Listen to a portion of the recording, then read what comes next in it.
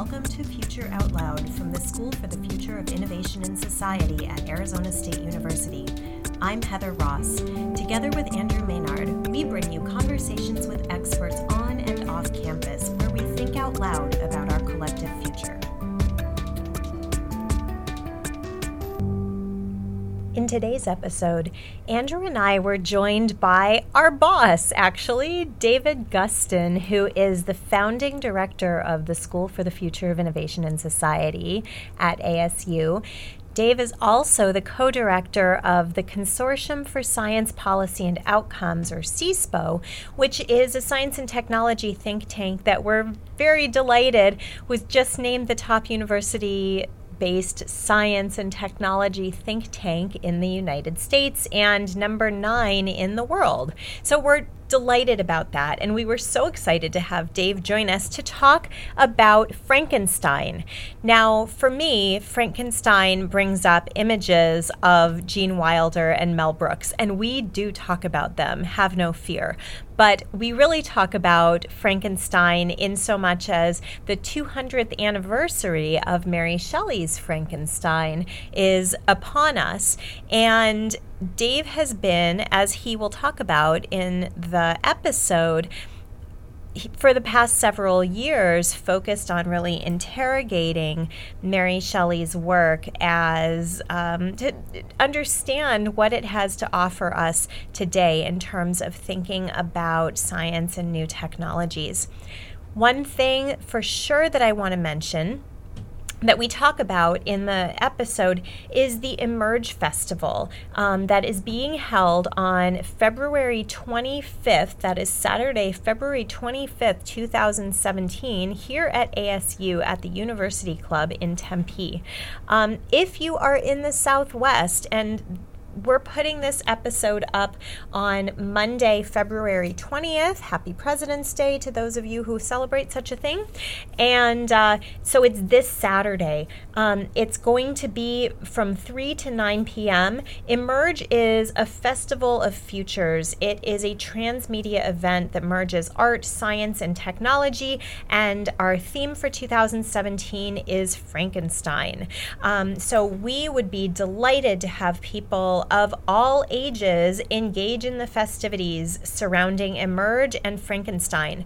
For more information on that, please go to the Emerge website at emerge.asu.edu. That is emerge.asu.edu. And as always, we are so happy that you're here with us listening to the Future Out Loud podcast. We would love to know what you think. You can message us on Facebook at Future Out Loud. You can tweet at us at Future Out Loud on Twitter, of course. You can subscribe to the Future Out Loud podcast on iTunes, SoundCloud, or wherever you get your fine free podcasts. And you can also tell your friends about Future Out Loud. If you like what we're doing, we would love for you to tell other people so that they also can like what we're doing. If you feel so moved as to leave us a review and a rating in the places where you download podcasts, then we would be very happy to have those too. So on with the episode, and as always, thank you for listening. Hi, Dave. Hey, Heather. Hi, Andrew. Heather. Hey, Andrew. Oh, I'm so glad to be here all together. And we're going to talk about Frankenstein, of all things.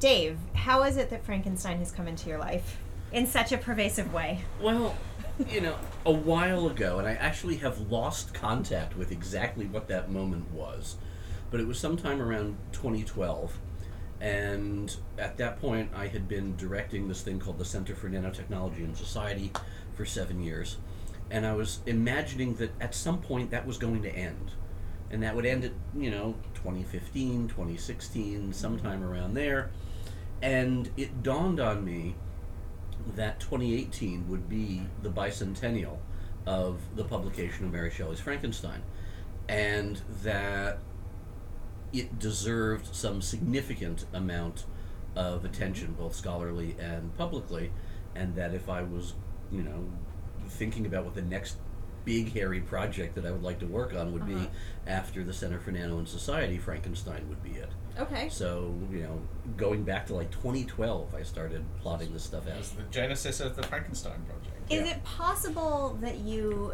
had maybe, 2012, were we streaming yet? Or is it possible that Mel Brooks had something to do with this? Well, Mel Brooks has a lot to do with just about everything, as far as I remember. And it was not an episode. It was not watching Young Frankenstein at the time, although I'm happy to delve into all sorts of wonderful things about the relationship between what Young Frankenstein does and what the larger issues of Frankenstein are. And in fact, one of the first activities that we managed to put together, and by we I mean me and my major partner in crime on this, Ed Finn, who directs the Center for Science and the Imagination here at ASU, was a film series in conjunction with the Seattle International Film Festival. And it was ASU's Peter Lehman, who directs the Center for Film, Media, and Society, who helped broker that. And so I was up in Seattle, I think this was 2 years ago, just about now, and we showed a set of films, the original Universal Studios 1931, Whale-directed Frankenstein. We showed Young Frankenstein. We showed the 10-minute piece of Silent Frankenstein that was produced by Thomas Edison Studios.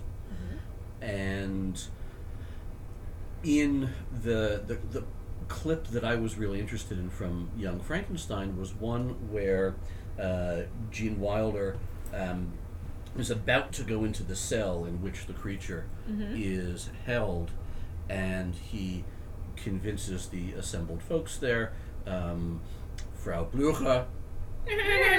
Thank you. And Marty Feldman's Igor, and Igor, and Terry Gar's whatever her name was. Oh, what was her name? The internet can tell us. Yeah. Keep going.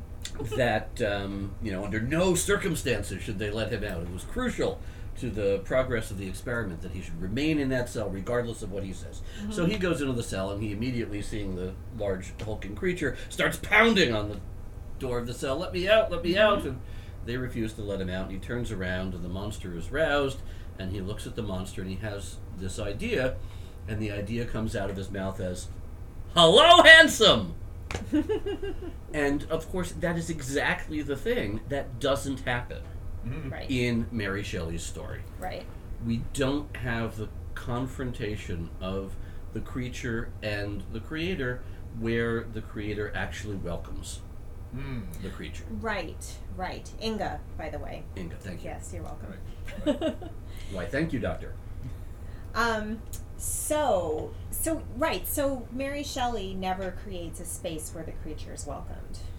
Well, Victor Frankenstein never performs a space Or Frankenstein. where the creature is welcomed in the original novel.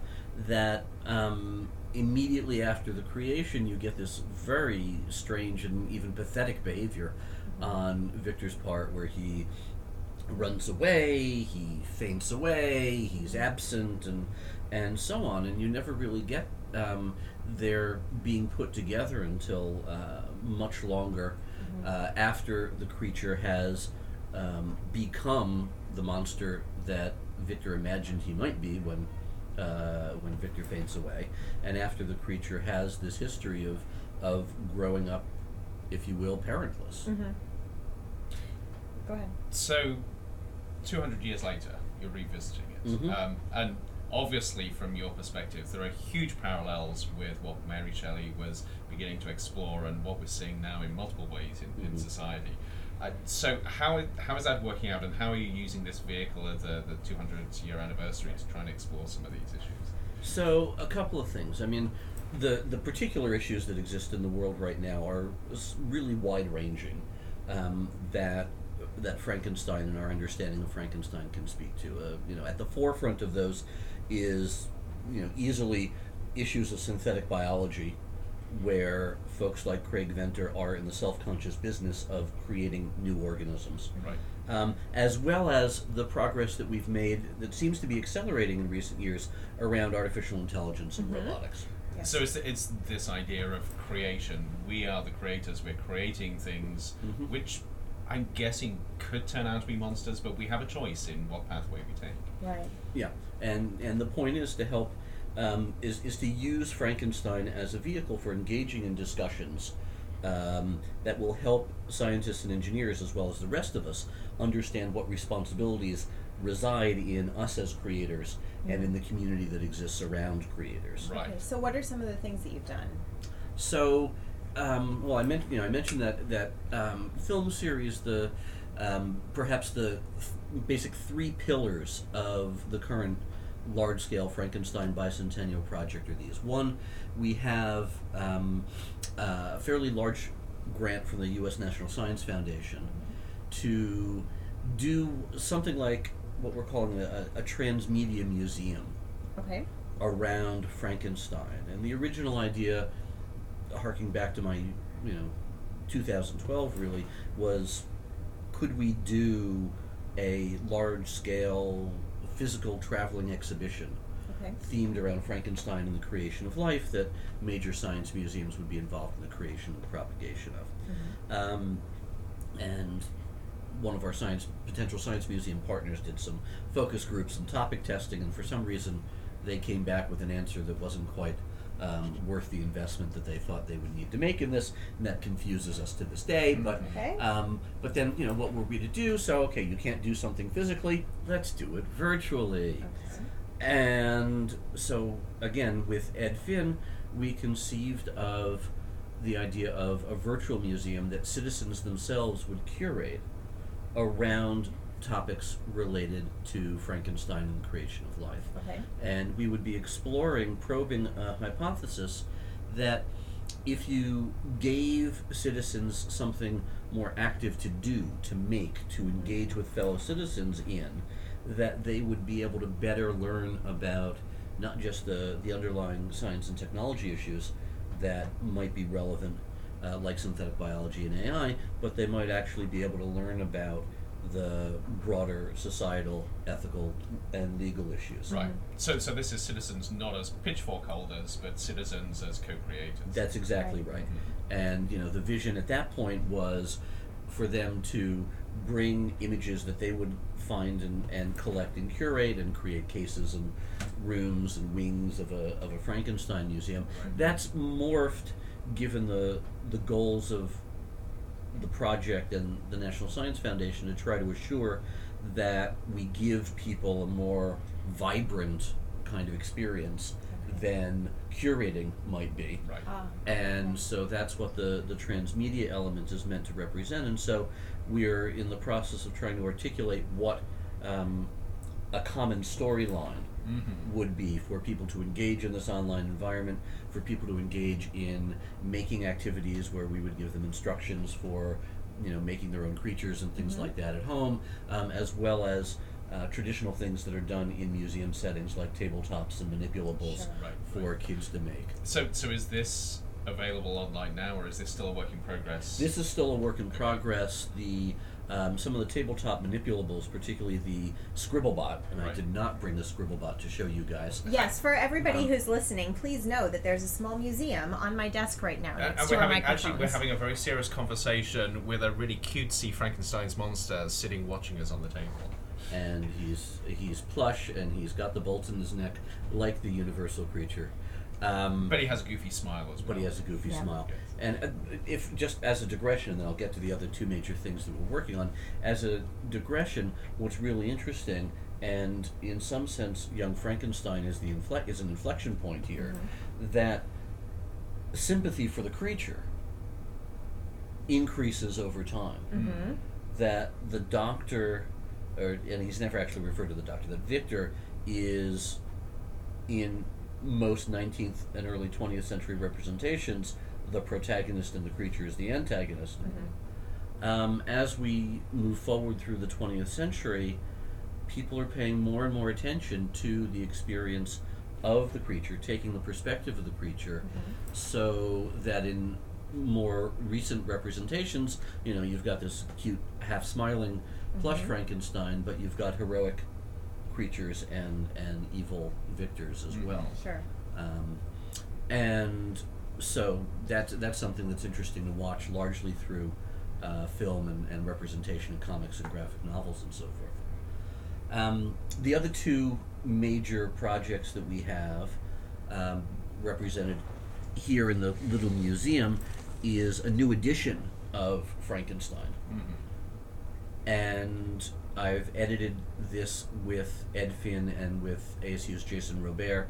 Jason is the director of the Lincoln Center for Applied Ethics, and he's a philosopher and bioethicist. And the target audience for this edition is students studying science, technology, engineering, medicine, mathematics, STEM students, high school to grad school. And oddly enough, despite the fact that Frankenstein is very widely taught in colleges and universities and even in high schools, both as literature and as supplements to science and engineering courses, there's never been, so far as we can tell, an edition that's specifically focused on that audience of high school to grad school STEM students. So when you say annotated, in fact the copy's in front of me here, but you're actually creating a commentary as you go through the piece. So so to the original novel, we've added about 130 notes to the text, which largely address the historical, social, ethical context of Frankenstein to draw the interest of young scientists and engineers, and as the title of the book says, of makers of all kinds, to the issues that engage them in their daily work as creators, but that they might not necessarily see in this 200-year-old text. So what was going on that's relevant to their scientific and engineering creativity currently? Well, yes, you've got this somewhat distant historical context of science where in Mary's day electricity is a fairly new phenomenon. You've got public demonstrations of science by the heirs of Galvani, who are doing things like using new electrical apparatus to shock the dead bodies of animals and even human beings in public demonstrations, and bringing the students into that context, but bring them into the context of the novel where Mary as an author is 18 years old when she starts writing this. Victor is a college student. So together with Mary and Victor, these folks are at the cusp of their creative endeavors, and we want to bring them in. So this is a story for millennials and whatever the generation is coming up behind them. No, it really is. And there's, and Mary is just such a fascinating figure here in that, like I said, she's 18 years old when she first imagines the story of Frankenstein. She's on this European jaunt with Percy. She's not yet married to Percy Shelley. Percy is still married to somebody else. Mary has been pregnant by Percy. When they're in Geneva, they're hanging out with Lord Byron and Lord Byron's doctor and Mary's stepsister who wants to sleep with Byron, but then everybody in Europe apparently did. Yeah, because he with the syphilis, wasn't it? And the five of them are doing laudanum, which is the opiate of the times. And if ASU were to get their hands on Mary, there would be an intervention. She would be what we call an at-risk freshman. And she would be targeted by intervention by our counseling services. And so communicating this sort of edginess to Mary and what she was doing is part of this. And that edginess, I think, flows through the nature of the novel, where in her context she's dealing with issues, for example, of slavery at a time when slavery was not yet outlawed in the United Kingdom, where it had just been outlawed and then reintroduced on the continent, where North American states were just beginning to manumit slaves, and of course the Civil War was still in our future. And so she's writing a novel about the inversion of the master-slave relationship, which gets the novel banned in South Africa in the 1950s. And so those are things that relationship between the that power relationship between the people that we presume to hold power and those things over which they hold power is something that we really like our readers to think about. So this does beg a really interesting question, which you or others may have already addressed, which is, if Mary Shelley was writing this now, what would this novel look like? Yeah. And when I was thinking about this, the immediate thought was, of course, we'd focus on the technology. But actually, from what you're saying, you would expect a novel that really grapples with very tough social issues. No, and exactly. And so Mary is often pointed to as at least one of the parents, if not the parent, of science fiction in the English language. Some people don't agree with that. I'm not one of them, because what science and technology there is in the novel is largely abstracted. Right. That this moment of creation of the creature, there's none of the description of the lab apparatus. She just glosses over that kind of business. And the perspective that I take is that that's that's misunderstanding in a way what science fiction is and what the context of the time was as well. And so I definitely agree with you that a contemporary version of this might very well abstract from the S&T as well. But if you look back again to the time in which Mary was writing, this was a time still when the word scientist itself had not yet been invented. Right, yes. And it is the case that Mary was as educated a layperson in the S&T of her day, as was Percy, as anyone that we would want to see as a scientific citizen today. Right. But she understood that science was a character in the workings of society, right?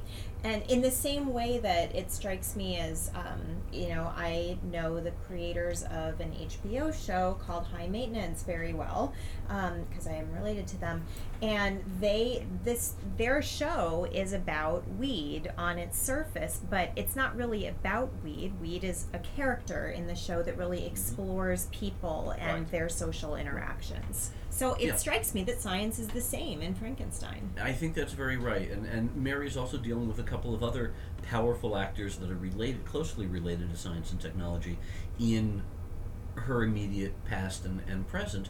One is political revolution. And so some of the dates in the book correspond with important dates in the French Revolution.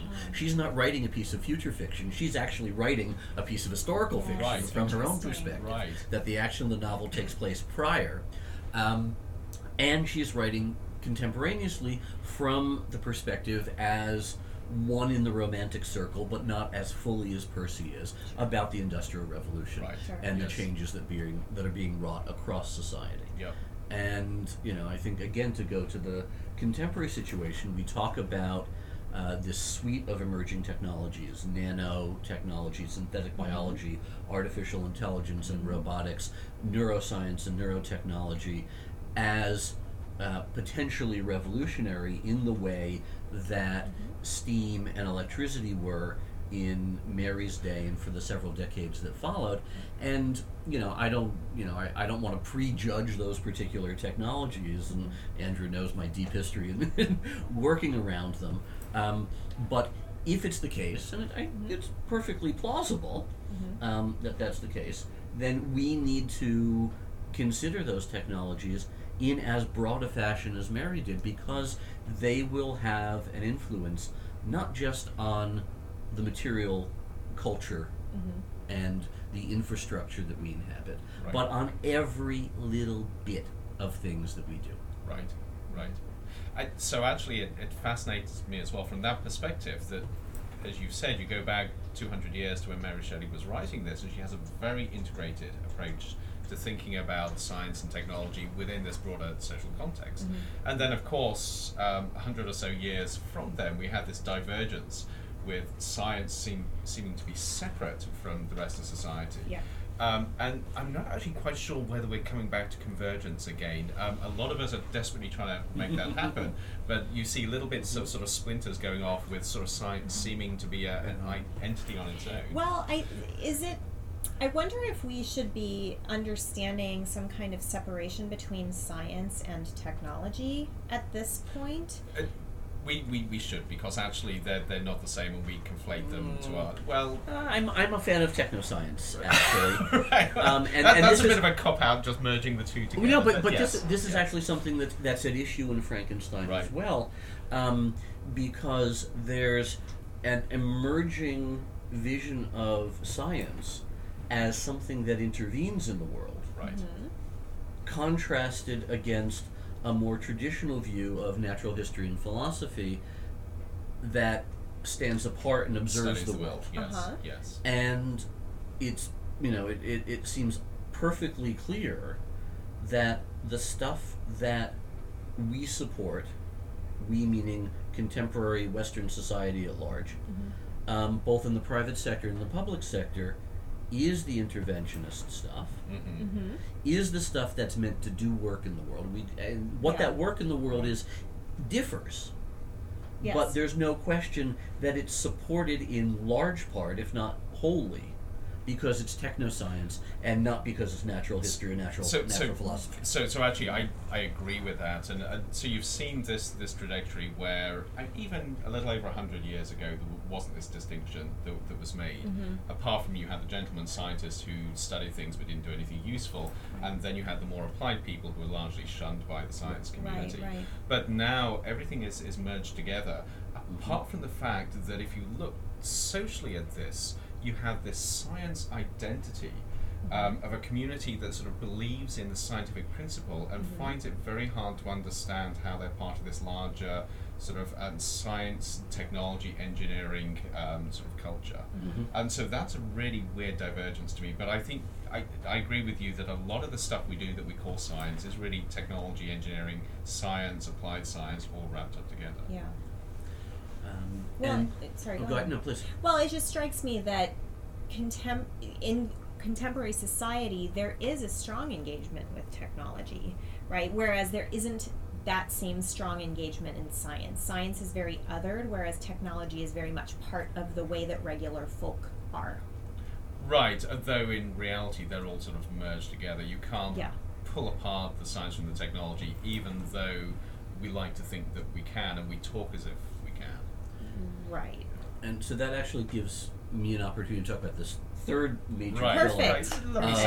of work that we're doing, and that's the idea of how is it that our visions of science and technology, or technoscience, or whatever you want to call it, how is it that those visions get popular engagement? How is it that the rest of us can think about co-producing or co-creating what it is that we get out of science and technology, and how is it that we communicate the nuances of that, and not just the fact that all things are made of molecules, to a broader public. And so here at ASU we've got this weird sort of festival that we call Emerge. I'm so glad that you said that, because somebody just asked Andrew and me the other day what Emerge is, and we were like, well, it's sort of this weird festival thing. So how delightful. No, Okay. that's really exactly what it was. And it started about 5 years ago, in part in the context of that Center for Nanotechnology and Society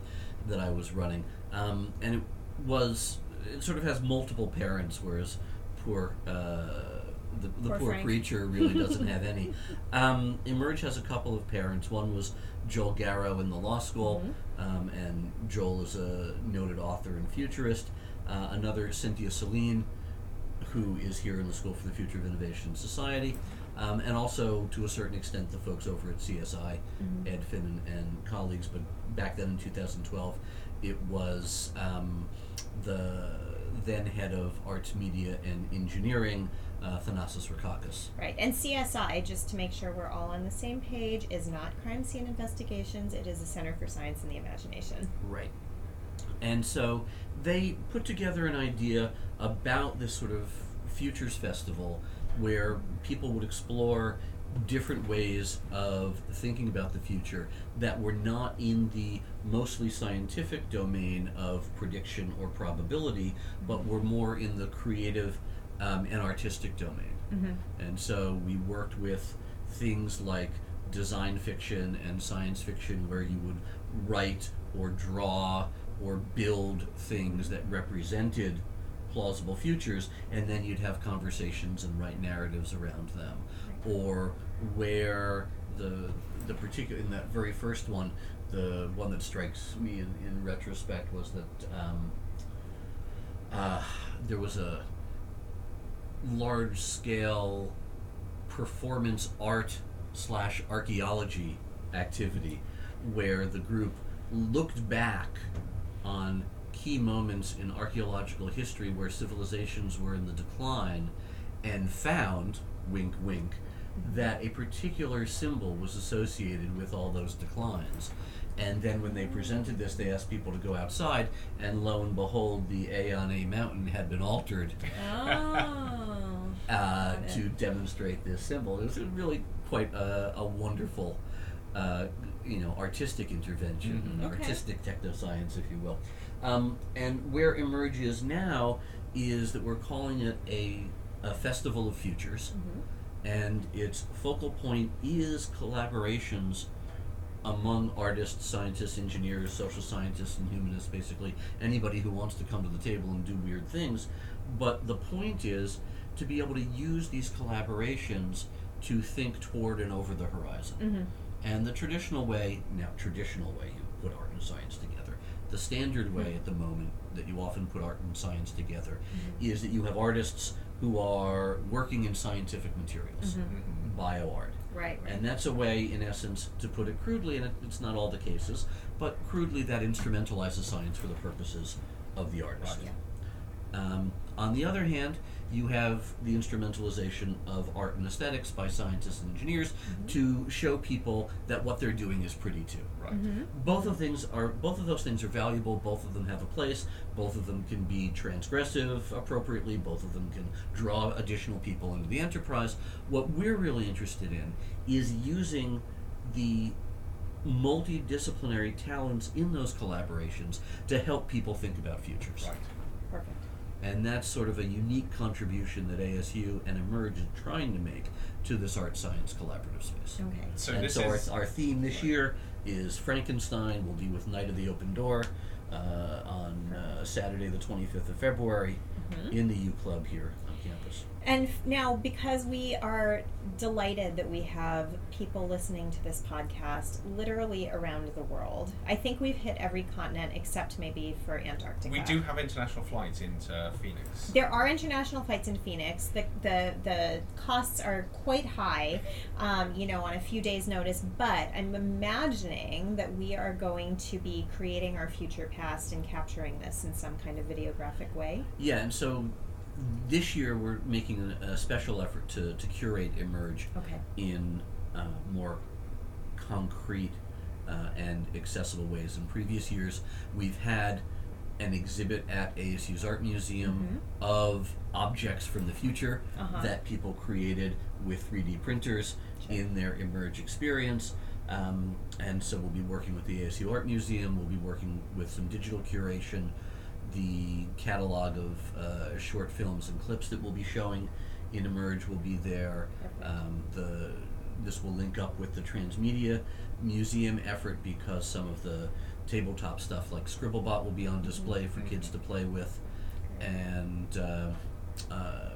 emerge.asu.edu will have all the activities that we're engaged in. And then whatever curation post-hoc that there is, I imagine. Yep. Okay, super. And we'll make sure that's in the show notes. And this episode is going to go up as I look at my whiteboard on the 20th. Is that right? So Monday, and then Emerge is The 25th. the 25th. Yes.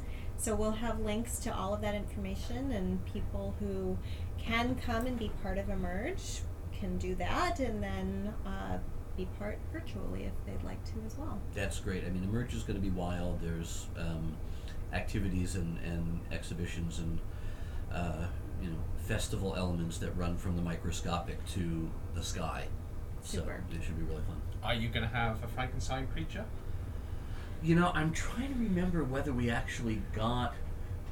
There's a colleague in the School of Design and the Arts who has appeared as the creature previously when we had a booth at Homecoming he was there. We've got a wonderful shot with him and President Crow, and he's on stilts. He's 8.5 feet tall. I'm not sure whether he's going to be there for this. It is a family event. But Homecoming was a family event as well. Yeah. But I'm not sure whether we managed to get him into this or not. All right. Well, we'll see. We can report back in afterwards. Dave, thank you for talking to us today. Thank you. Lots of fun. Thanks. For more Where That Came From, including our undergraduate and graduate programs, check out the School for the Future of Innovation in Society at sfis.asu.edu. Future Out Loud is produced with the support of the School for the Future of Innovation in Society and the Risk Innovation Lab at Arizona State University. Mark Van Hare created our music. Ana Lopez is our production assistant. Please subscribe to Future Out Loud on iTunes or wherever you get your podcasts. Please tell your friends and let us know what you think on Facebook and Twitter.